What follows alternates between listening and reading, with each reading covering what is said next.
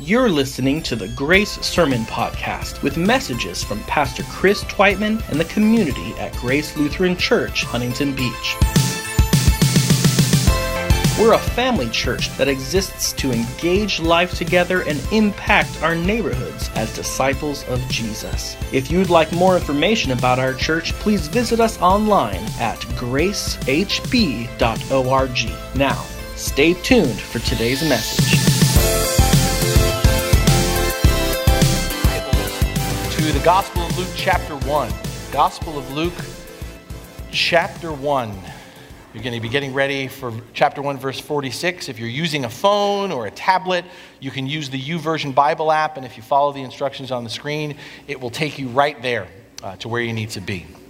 While you're finding Luke chapter 1, it's the season for singing.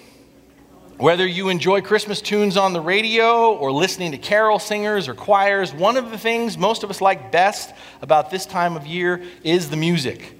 And even for those of us who particularly don't like to sing, Christmas carols, both old and new, have this way of getting us into the holiday spirit, where we might even hum a tune, if not sing it. And, you know, if you've paid any attention over the years of the various Christmas songs that get played on the radio or in concerts, you know, if you have satellite radio or Spotify or something like that, the various Christmas songs and carols convey different messages. You know, some focus on the wintry atmosphere that marks this time of year everywhere else but Southern California. So I always find it weird to listen to Winter Wonderland or, you know, some of these other ones as I'm looking at palm trees and I'm like, it's going to be 90 today. Okay. Other songs, you know, they'll call our attention to the pending arrival of the man in the red suit, right, and his entourage of reindeer. And then there's other songs that will tap into our anticipation either of going or coming home for Christmas, for being with family and friends. And most of them, not all, remain rooted, even if it's only by inference, in the birth, in the coming of the one who makes the celebration of Christmas even possible. God in Christ. Lots of Christmas songs. Right now, maybe even you're thinking of the one that is your favorite, and you might even be thinking of the one you can't stand. But in the midst of all of the Christmas songs and carols, long before any of the ones that we hear on the radio or in concerts were ever written, the very first Christmas song ever burst forth by divine inspiration. The singer was Mary, a teenage girl who had only recently been invited and consented to be the birth mother of the Messiah, the Son of God. With this child just beginning to take shape inside of her, Mary is lifting her voice before her cousin Elizabeth. And Elizabeth, if you weren't with us last week, this is the part of the story we looked at. Elizabeth is her much older cousin. And she is a woman who herself, after decades of being unable to conceive, is also with child. And she, Elizabeth, has been prompted by the joyous leap of her son to be within her womb. And out of that, she rejoices, Elizabeth, in Mary's faith and the pending arrival of Mary's son, the long-awaited and promised Messiah, Savior of the world. That's what we looked at last week. And where we are now is that in response to Elizabeth's child leaping for joy, Elizabeth offering this word of praise, in response to her cousin's affirmation, Mary begins to sing. Now, some bad news for you. Unfortunately, the original recording of this spontaneous anthem does not exist. But you have your Bibles open because the gospel writer Luke has recorded for us, however, has put down the verses for us of the very first Christmas song ever. And I invite us to listen in and to take it in as we read from Luke chapter 1, starting in verse 46. And Mary sang, "My soul glorifies the Lord, and my spirit rejoices in God my Savior. For he has been mindful of the humble state of his servant. From now on, all generations will call me blessed. For the Mighty One has done great things for me. Holy is his name. His mercy extends to those who fear him from generation to generation. He has performed mighty deeds with his arm. He has scattered those who are proud in their inmost thoughts. He has brought down rulers from their thrones, but has lifted up the humble. He has filled the hungry with good things, but has sent the rich away empty. He has helped his servant Israel, remembering to be merciful to Abraham and his descendants forever, just as he promised our ancestors." And this is the word of the Lord. Thanks be to God. Okay, what I'd like to do today is I'd like first for us to appreciate this song. I'd like us to take a closer look at it in order to really get inside of us its themes and its nuances. So we're going to kind of look at that quickly, and then after we kind of take this song, and I almost want it like we could listen to it, like it was playing and we could talk about it. And then after that, I want to address how Mary's song relates to us, how we can relate to Mary's song today. So you may know this, you may not. In the history of the church, the tradition of the church, this beautiful hymn has been known by many names, many different names. But more often than not, it's known as the Magnificat.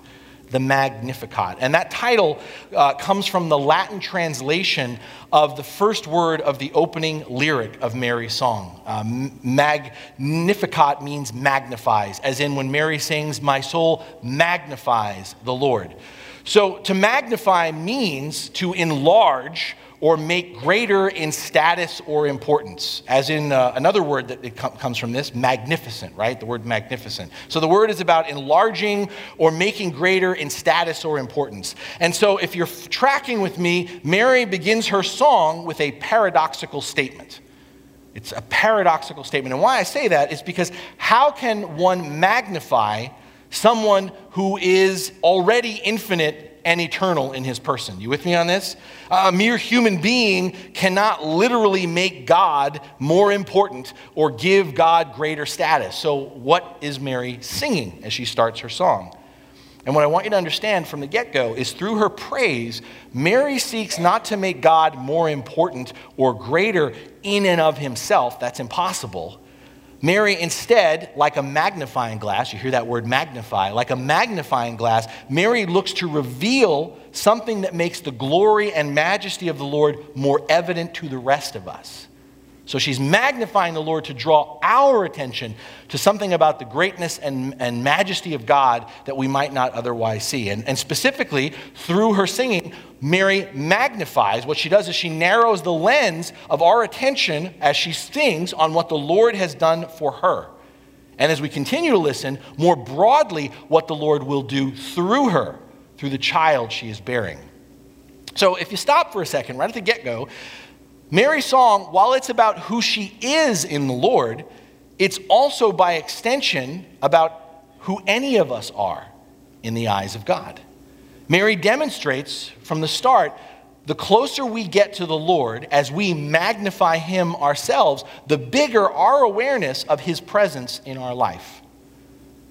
As we see how God sees us, we come to see the Lord a little bit differently, which in a wider, richer, and more personal or intimate terms than before. So Mary sings and magnifies for us and for all who hear the Lord. And through that encourages us to magnify the Lord in our own lives. But if we're paying attention, you'll notice that Mary's song begins with praise, but very quickly turns prophetic. It turns prophetic. While the tune that she's carrying is heavenly, no question, it lifts us up as hearers, right? To new heights, making us close, bringing us closer to God. Mary's song is also, like the incarnation itself, very down to earth, as she sings about how things are and how things will be. In other words, this isn't just a song about praising the Lord for graciously showing favor and putting his faith in a teenage girl from obscurity. This is a song about how the Lord purposes to work through Mary and the child she is bearing to save the world. Specifically, you heard it, Mary proclaims God's justice. That God is putting right side up the balances of all humanity. God's putting right side up the balances of all humanity after they've been upside down for so long. Now this is the moment, if you're really paying attention, when the Magnificat gets interesting. I let people know what I'm preaching on, and several people were like, "Oh, I'm so excited you're preaching on the Magnificat." I love the Magnificat. I love this part of Scripture. I love this song. But if you're really paying attention to what Mary sings, this is the turn in the tune where we discover how this, the first Christmas song ever, stands apart from the rest. If you were listening, there's a reason why we don't hear this song played much in shopping malls or carol sings, right? Because the Magnificat shakes things up. The Magnificat challenges the status quo. The incarnation of the Son of God, according to Mary, means the overturning of conventional wisdom. The overturning of conventional wisdom. We sit here today, and I include myself in this, and despite where we've been, what God reveals to us, we continue in our lives, much like the rest of the world, to equate success, and therefore we gravitate towards, we look to rise up the ranks of the rich, the famous, and the powerful. I mean, if we're really honest, that's what it's all about. Rich, fame, and power. We look to that, we gravitate towards that, sometimes we even envy it. But Mary, if you were listening, sings, she declares, the Lord's heart beats to a different rhythm. The Lord's heart beats to the cadence of the humble and the hungry. God's aim, Mary sings, is to lift up the poor and the lowly, the disregarded and the powerless, even as he takes down the high and mighty, the domineering and self-satisfied. Now, for me, when I actually get past what I think this song is about and I actually let it get inside of me, what Mary sings here is kind of unsettling. And it might be unsettling for you, especially if you're rich, if you're powerful, or if you're comfortable. Now, as I say that, some of you may say, I am none of those things. I'm not rich, I'm not powerful, I'm not comfortable. And I'm here to tell you this morning, you're dead wrong. Compared to the majority of the rest of the world, we are very rich, we are very powerful, and Lord, yes, we are very comfortable. We are rich, we are powerful, we are comfortable. And so all of a sudden, we don't like this song very much. This is why it isn't played in shopping malls. You don't get requests on Coast. What Christmas song would you like to hear? I'd like to hear the Magnificat, please. Nope. And I get it. I mean, I consider myself, I'm rich, I'm powerful, and I'm comfortable. And so when Mary sings about filling the hungry with good things and sending the rich away empty, I hear this and I go, well, where does that leave me? Where does that leave us? And I'll tell you where. It leaves us convicted. It leaves us convicted. It leaves us confronted with a choice. We can learn a new song. We can live a new way, the way of the kingdom of God, the way of following Jesus, or we can prepare to be brought down a few pegs. We can prepare to eventually lose what we think we've earned or we're owed. If we continue to remain unmoved, right? Unmoved by Mary's song, then when the last Christmas comes, and there will be a last Christmas, when the last Christmas comes, we better get ready to find a lump of coal in our stocking. A lump of coal. Now, we need to listen carefully to this song. That's my point. We need to really slow down and listen carefully to this song. Because here's the thing. God sends the rich away empty because even the Lord can't give anything to a person who's full of themselves. If you're rich, if you think you've got it, you have it all, then the Lord can't give you anything because you think you have everything you already need. The good things, the best life Jesus offers us, we can't truly accept if we're possessed, if we're self-satisfied by our own illusions of power and wealth that we have apart from God. Right? If we're to receive the treasures of heaven, first we have to be, as Mary sings about, we have to be emptied. We have to set down all the other stuff that clutters our lives and our souls. And isn't it interesting, at this time of year more than any other, we become aware of all the things that clutter our lives and our souls.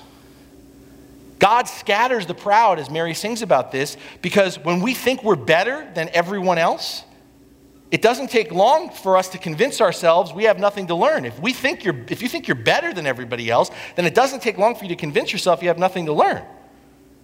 And if you convince yourself you have nothing to learn, then it doesn't take much more of a step to believe that you have no need to be changed.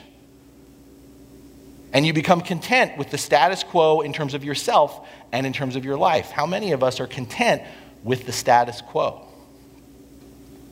The Lord confounds our pride, Mary sings. The Lord confounds our self-satisfaction and our self-sufficiency, not in a vindictive way. And this is where we got to, again, listen to the song carefully. The Lord confounds our pride, our self-sufficiency, our self-satisfaction, not vindictively, but in a loving way. God cares enough to confront. He brings us back down to earth so that we can truly get to heaven. So we can be delivered from some of the ridiculous vaunting and flaunting that we so often do in our lives. So we can stop comparing ourselves with others. So we can stop never having enough. So we can stop always feeling like we have to impress each other, one-up each other. God brings us back down to earth so we can truly get to heaven, so that we can be a part of something greater than ourselves. If you're rich, if you've got power, if you've grown comfortable, and that's all of us, including me, if you're rich, if you've got power, and if you've grown comfortable, God comes in Christ into your life not to blow you away, but to blow open your mind and your heart. The Lord's overthrow of the rich and the powerful, in other words, is not the mounting of the have-nots against the haves. God, we know this. This is the gospel. God changes the world not by violence. God changes the world by changing hearts, by opening minds through divinity unveiled in the innocence of a child, the perfection of a human being, and the astonishing and willing sacrifice of God for those who persecute him. Jesus will later say, "He who has eyes to see, let him see." God comes in Christ to give us a broader vision, to have a bigger imagination, to perceive the redemption and restoration of all creation, the sharing of the good news with the poor, the proclamation of freedom for the prisoners, the recovery of sight for the blind, and the setting free of the oppressed. Mary's song here is a rallying cry for all of us to conceive of this reality and to live into and out of this new landscape with our lives. Now, one of the things that gets me about the Magnificat, besides its content, is the person who gets to sing it. Because, and again, this is my experience, yours may not be the same, but for me, from much of my experience with the history of the church, Mary has often been characterized as nothing more than a virgin, than meek and mild. I challenge you to think about how many Christmas songs you'll hear this season will describe Mary as meek and mild. I mean, can't you picture her right now, stereotypically, right? So can't you picture so many paintings, so many stained glass windows, so many nativity sets and Christmas cards with the handmaiden of the Lord dressed, in her Carolina blue and white, head bowed in reverence and silence, bearing little more than a Mona Lisa smile? Sadly, Mary has often served as the archetypal model of passive compliance and meek obedience, especially for women. But that's not the Mary you find here, is it? Right? I mean, we've talked about this already. I don't know if you're with me, as we've been going through this, and this is part of why we're looking at Advent through the eyes of Mary to kind of correct some things. We've already seen that Mary is the first disciple of her son, Jesus Christ. She's the first to say yes to Jesus. Last week, we saw that Mary is the first evangelist. She shows up at Elizabeth's doorstep and is the first to declare the gospel. And right here, right now, through this song, we also see that Mary becomes the first preacher of the gospel. Without a pulpit, without a Bible in her hand, but with Scripture on her mind and the Holy Spirit in her heart, Mary preaches through song. Mary sings of redemption's arrival, of love come down, of justice rolling, of hope rising. She is preaching. Mary, in fact, gets so carried away. I don't know if you've ever caught this when you've looked at this song. Mary gets so carried away, she has the nerve and the imagination to sing, to claim such a future for herself and her people, not as what's coming, but as what's already happening. If your Bible's open, notice the grammar in Mary's song. Like every good biblical prophet, Mary mixes her verb tenses. She sings not in the future tense, but in the past tense. For those of you who have got a thing for grammar, more precisely, she sings in the present perfect tense. Mary vocalizes God's covenant promises as already coming true. In other words, she doesn't just name those promises, that will be, that will be, that will be, that will be. Mary doesn't just name those promises, she enters into them. But then again, if you know your Bible, that's what prophets do.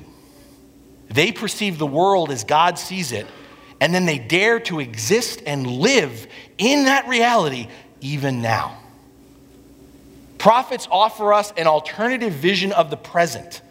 One not of God's work of redemption as what will be someday in the future, but as God's work of redemption as what is. God's living history with humanity happening before, yes, and happening now. So, we've listened to Mary's song. We've taken a few moments here to consider the message behind her music. And now here it is. Here's the big moment. Now, like Mary, being filled with the Holy Spirit and bearing Christ to the world, we are called to sing. We are called to sing with Mary. That's the takeaway this morning. You walk away, that's it. We are called to sing with Mary. You may hear that and you may go, but I don't have a good voice. You may say, I don't have a poetic way of saying things. I'm not much of a talker. You don't have a good voice. You don't have a poetic way of saying things. You're not much of a talker. Trust me, it doesn't matter. Because the Spirit of the Lord is upon you. Let the Holy Spirit be your inspiration. Let the Holy Spirit be your voice. Let the Holy Spirit be your teacher. Let the Holy Spirit become your director in lifting up your voice and praising the Lord. Mary begins her song by magnifying God. Mary's song, as we've said, arises from the narrowing of her focus on what the Lord has done for her, and more broadly, what the Lord is doing through her life. Our praise to God will rise too from within if we just stop, if we just pause and reflect on all the blessings we have received from the Lord. My friends, when's the last time you actually counted? This is a very, I'm not saying anything you haven't heard before. And people will be like, oh yeah, that's cute. Yeah, I'll count. 1, 2, 3, 4, 5. When's the last time, I'm serious, you seriously counted? And I recognize as I say that, some of you may be sitting here going, I don't think I can fill up half a page. I recognize this, that we're all not, as a diverse group as we are, we're all not in the same place today. For some of us, and I say this with great sensitivity, some of us are sitting here today, and this week, this month, heck, this year has been harder, more challenging, frustrating, painful than we ever expected, than we preferred. But even so, not making light of that at all, leaving room for that, even so, if you step back and really consider, don't the blessings still greatly outweigh everything else? I mean, Mary, think about Mary's the one who's singing here, right? Mary is a dirt poor teenage girl from a backwater village whose parents and fiance believe she's pregnant because she's lost her virginity, not because she's been handpicked by God to deliver the Messiah. She's become the black sheep of her family and the talk of her town, and not in a good way. And yet Mary praises the Lord. Mary praises the Lord. How many little everyday graces from God do we take for granted? Do we take as a given, right? You know what I'm talking about? Things that we're so used to them, we just expect them. We just assume that they should be there. It's just like a given. And yet there are people around us in our very lives, some of those everyday ordinary graces that we take for granted that some people don't have. That's the focus of their prayer. Can I actually take a full breath, Lord, this morning? Can I actually be able to see? There's so many little ordinary graces that we just take for granted, that we just take as a given. And my friends, wherever you are, in the midst of your real troubles, in the midst of your serious hardships, will you let those blessings, innumerable as they are, point you and assure you of a God who, despite what you're going through, has not forgotten you? Will you let those little, ordinary, but big everyday graces point you and assure you of a God who will not ultimately forsake you, even in the midst of the darkness you find yourself in? Because, my friends, we begin to find our voice, our song of praise, when we vocalize our blessings, when we vocalize our trust in God's promises and magnify the Lord. What's your Magnificat? What's your Magnificat this morning? But for some of us, that's not it. For some of us, it's not because we're going through things that we can't sing. For some of us, we can't sing because we won't sing.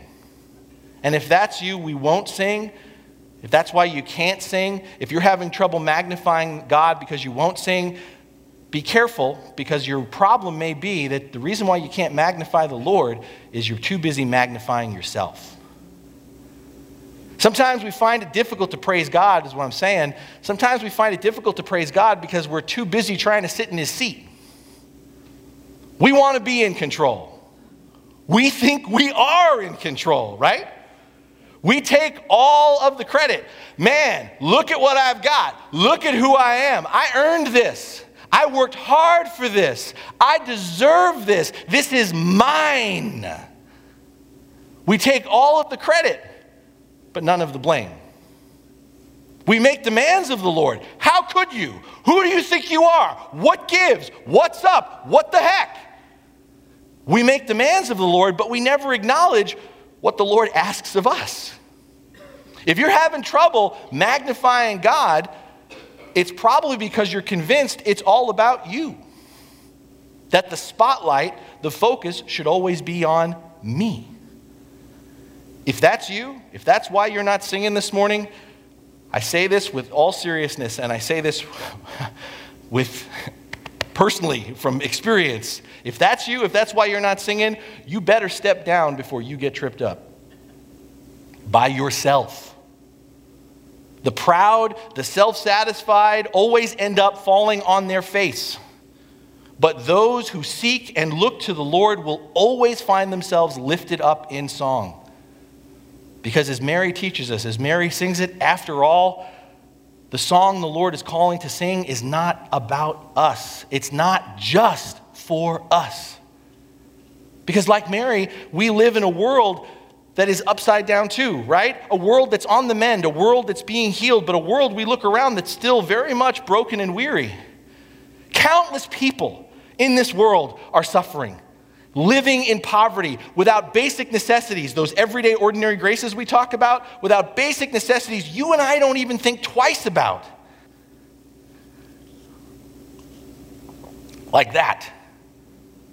I just took a nice, refreshing drink of cold water. It boggles my mind. Does it boggle yours and break your heart that there are countless people around the world for whom this is a prayer request, for whom this is not a reality?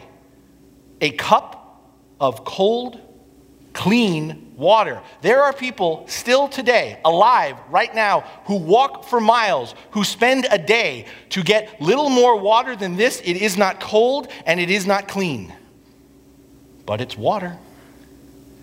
There are countless people around the world without basic necessities that you and I take for granted. Water, clean water, electricity. Is that crazy? Electricity, right? Education.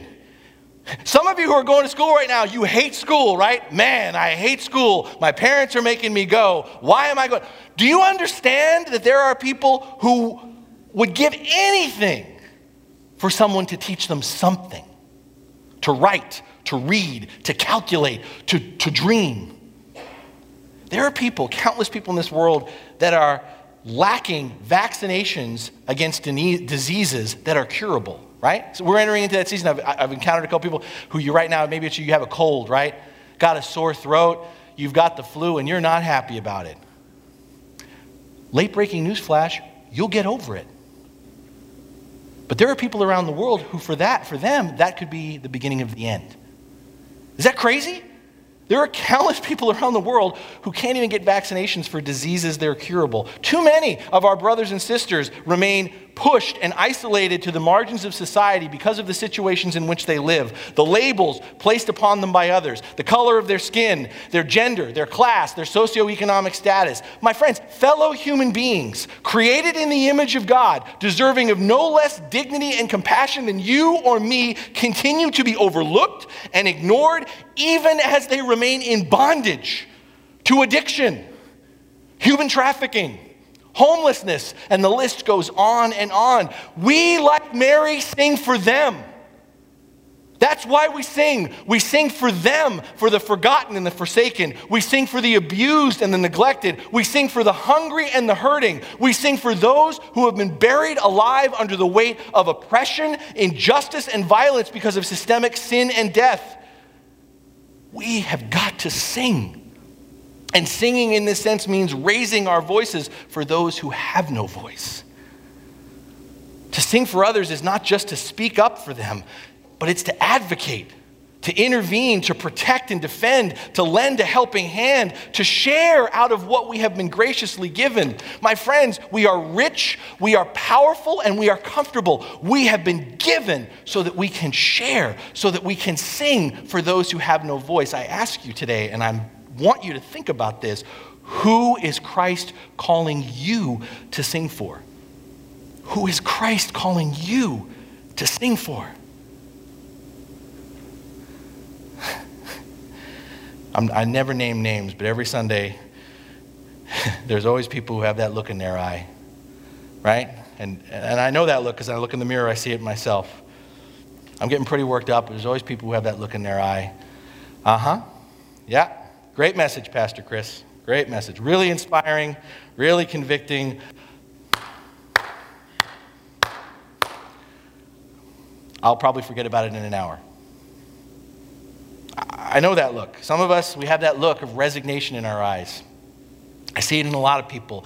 We're just resigned, like I talked about, to the status quo.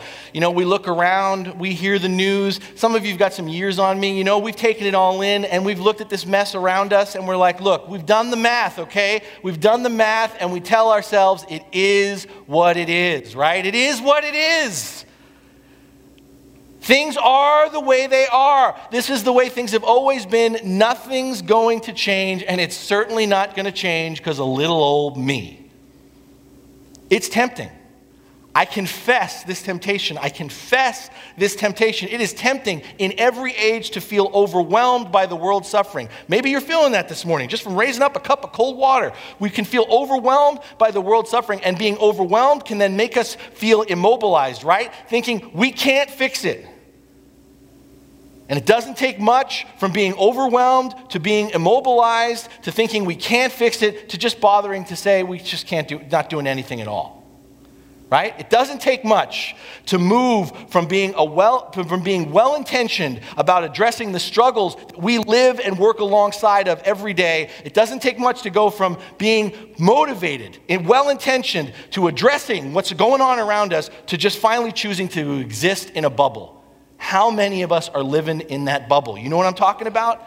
That bubble where we turn off the news, we turn a blind eye, we drive past it, we pretend we don't see it, we act like it's not there, and we just live in our bubble where we become solely occupied about ensuring the comfort and security of our own position, our own privilege, and our own power. Sucks for them, but better them than me.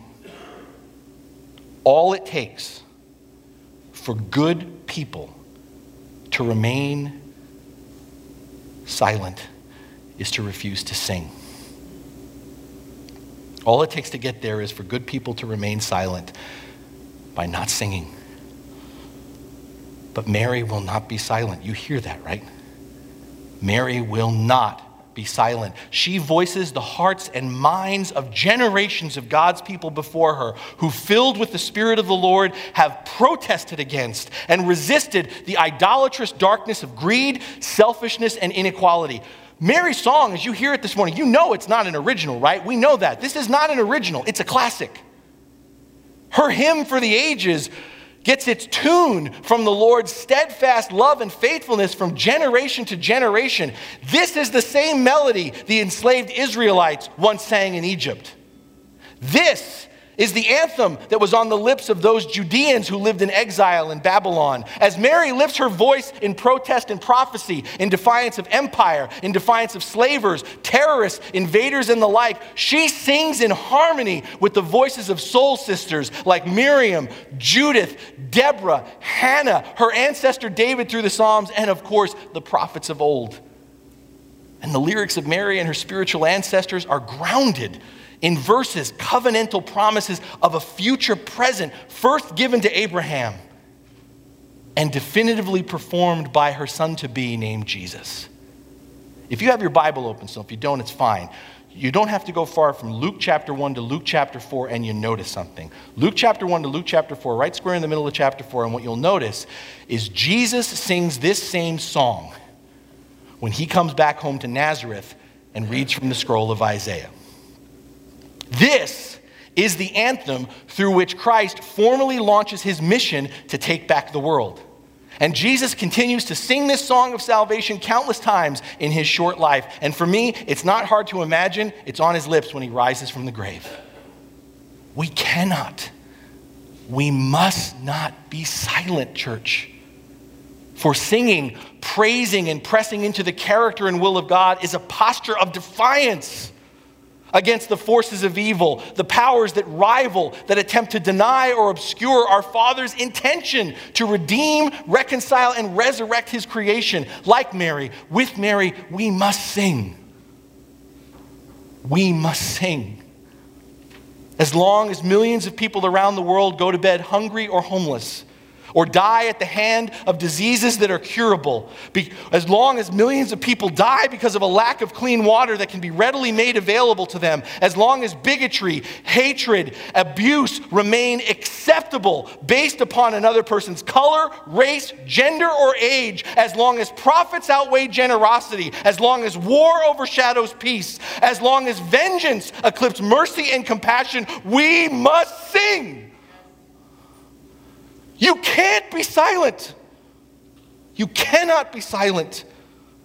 And what we sing is not just any song. We're not just whistling in the dark. We're not whistling some happy tune in order to pretend that these results, these realities don't exist around us. This isn't about some generic Christmas song with cheery thoughts and warm wishes. This is the song of salvation we have to sing. This is the gospel, the coming truly of peace on earth and goodwill to all, because Emmanuel, because God comes to be with us and for us in Jesus Christ. You are expecting so many things this Christmas. Every Christmas we already are. But are you expecting what God is in fact delivering? God is delivering himself in the flesh to us and for us. Who is Christ calling you to sing for? And I know that many of you support causes, and I mean this. Supporting causes is great.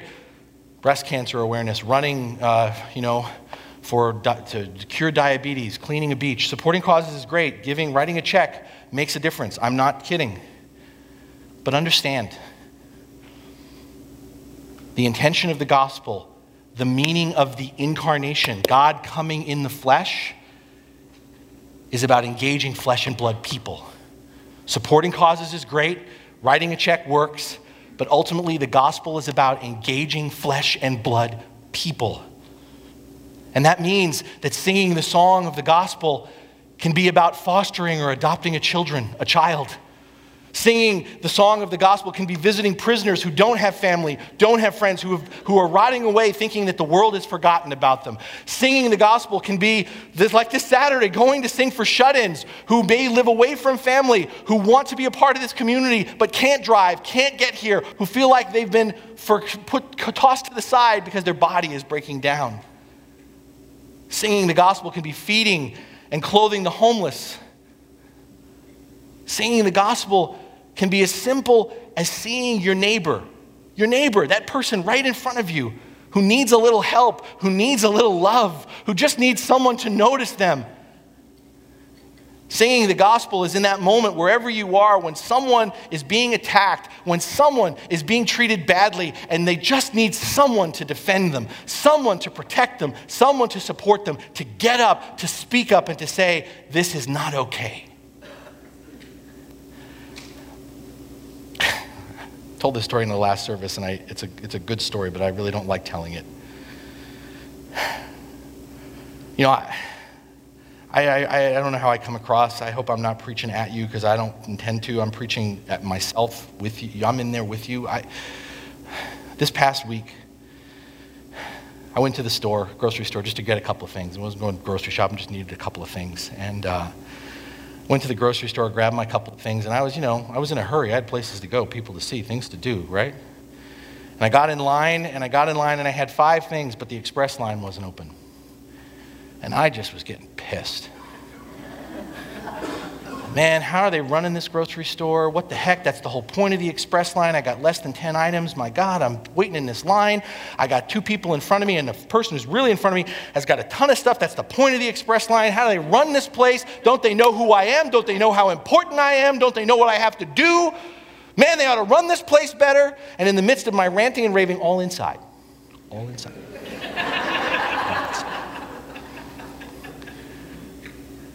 I noticed something. I almost missed it. Like I told you, there were 2 people in front of me. There was a woman who had a ton of stuff, and then there was a guy who had 2 things. And the whole time while I'm ranting and raving on the inside, I'm convinced he feels just like I do. He's probably really ticked off too. We should revolt, man. We should protest. I noticed something. The woman who was in front of us, who was paying for all of her things, paid with food stamps. She didn't have enough. And so I proceeded to watch her then have to take things off of the conveyor belt that she couldn't afford and put them back in the basket or the cart that she had brought. And this is the part of the story I really don't like. I would love to give you an eye. I sat there and I watched this. God showed me this, and I was like, man, that's really sad. Man. Gosh, that's a bummer. And then I watched as the guy who was in front of me, who probably felt exactly the same way I did, rang up his 2 items and then said, and I'll buy all of that too. And I watched him as he then ran to try to catch up with this woman with her kid with a grocery bag of food that she couldn't afford, that in the midst of everything else that was going on, he decided to make sure she had. And I felt so convicted, so full of my own self-importance, so full of my own sense of justice, so full of, I was ready to tell them how to run their store better, right? I was going to explain to them what an express lane is, right? I almost missed it. I missed it. I saw it, but I missed it. Another brother who noticed a sister who didn't have enough food to put on her table because she didn't have enough, who didn't just go, gosh, finally she's done, can I get the heck out of there, which is what I was going to do, and not look back, who said, I'll take that, and put food on her table. Guys, we cannot be silent. And sometimes the greatest difficulty is because we're trapped in all the noise of our lives. The song we have to sing is a song of protest, but don't miss this. The song we have to sing is one of prophecy too. Mary in this song sings truth to power. In her magnifying of the Lord, in her protest of the way things are, Mary at the same time sings of a brave, new, and beautiful world, the kingdom of God. Despite evidence to the contrary, under the boot of Roman oppression, Mary sings as if God's liberation front is already on the move. Before the shadow of injustice that's all around her, Mary sings of God's righting of wrongs as already beginning to take place. In the midst of a culture of violence, more violent than ours, Mary sings of God's peace as already here. She evokes those promises that sound way too good to be true, not as a vision of something distant on the horizon, but as a blessed future already breaking into her present. And we have to sing prophetically. We have to give voice to the Lord's reign and victory in Christ now. That man, you may think it's nothing, but that man, in buying those groceries, taking that bag and chasing after that woman, was telling her the Lord's promise to feed the hungry, to put food on the table, is not a promise for tomorrow, it's a promise for today. Today. We got to mix up our tenses. We've got to see the past, in the past, what's unfolding now in our lives. We've got to realize that this reality that God speaks into our life at Christmas time is not something we have to wait for. It's something we can live out of, into right now. And so I ask you, how today as you sit here, how is the Holy Spirit even now, today, rising up the anthem of the gospel to be sung and lived out in the particularity and everydayness of your life? Who is Christ calling you to sing for? What is your Magnificat? And if you're struggling to sing prophetically, to sing like this, the Spirit's already there, but to sing prophetically, you have to look back at God's steadfast love and faithfulness in your life in order to look forward and perceive how the Lord is working in the midst, fulfilling his vision for his people, for his world, for you, even now. We can't be silent. We got to sing. Because the thing is, if we don't sing, the song is still playing, breaking through all the mortal rage and resentment and blame going around us. Even now is a different sound. Can you hear it? There's a divine melody of grace in the air. It's sweet music to our ears if we can hear it. It's the song of our salvation, known as the gospel of Jesus Christ. Mary sings, my friends, but her song is not over at the end of verse 55.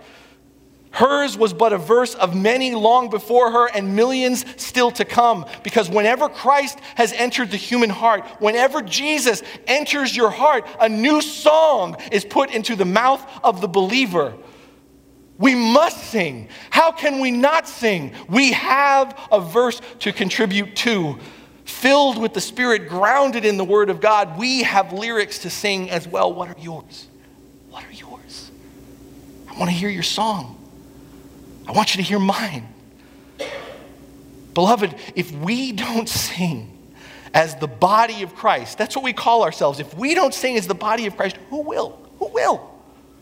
If we refuse to lift our voices, if the word does not become flesh in our lives, how will anyone see? How will anyone know or experience this God who loves and forgives, who heals and makes whole, who conquers death and leads us into life everlasting, this risen and living Jesus Christ? My friends, the silence of the church is the muting of Christ. The silence of the church is the muting of Christ. And if we choose to remain silent, even the rocks themselves will cry out, because creation longs for its redemption. You are expecting so many things at Christmas we do every year, but are you expecting what God is delivering? No. The Spirit gives us a voice and we must sing. We must act. The gospel is the song of salvation and it must be heard. So my friends, my fellow singers, as the Spirit plucks this glorious anthem on the strings of your life and relationships, learn and savor the notes of redemption. Let us sing together in ways that engage rather than foreclose conversation, because that's how we build relationship with others. That's how we build relationship with others and with Jesus. Let us sing with an ear to listen to the voices of others, because that's how we build understanding. Let us sing together the song of the gospel, inviting others to join the chorus of heaven instead of shouting them down with condemnations of hell. Because every life in Christ is a stanza in the greatest song ever written. So let's follow Jesus with our lives. Let's enact not just the dream, but the coming orientation of a just, reconciled, and peaceful world, the kingdom of God. Let us lift our voices together and sing, sharing this hymn of faith, hope, and love, carrying each other as we are carried by Christ into this glorious future the Lord has prepared for us, even now as things on earth become as it is in heaven. What is your Magnificat? Who is Christ calling you to sing for? How is the Holy Spirit even now rising up the anthem of the gospel to be sung and lived out in the particularity and everydayness of your life?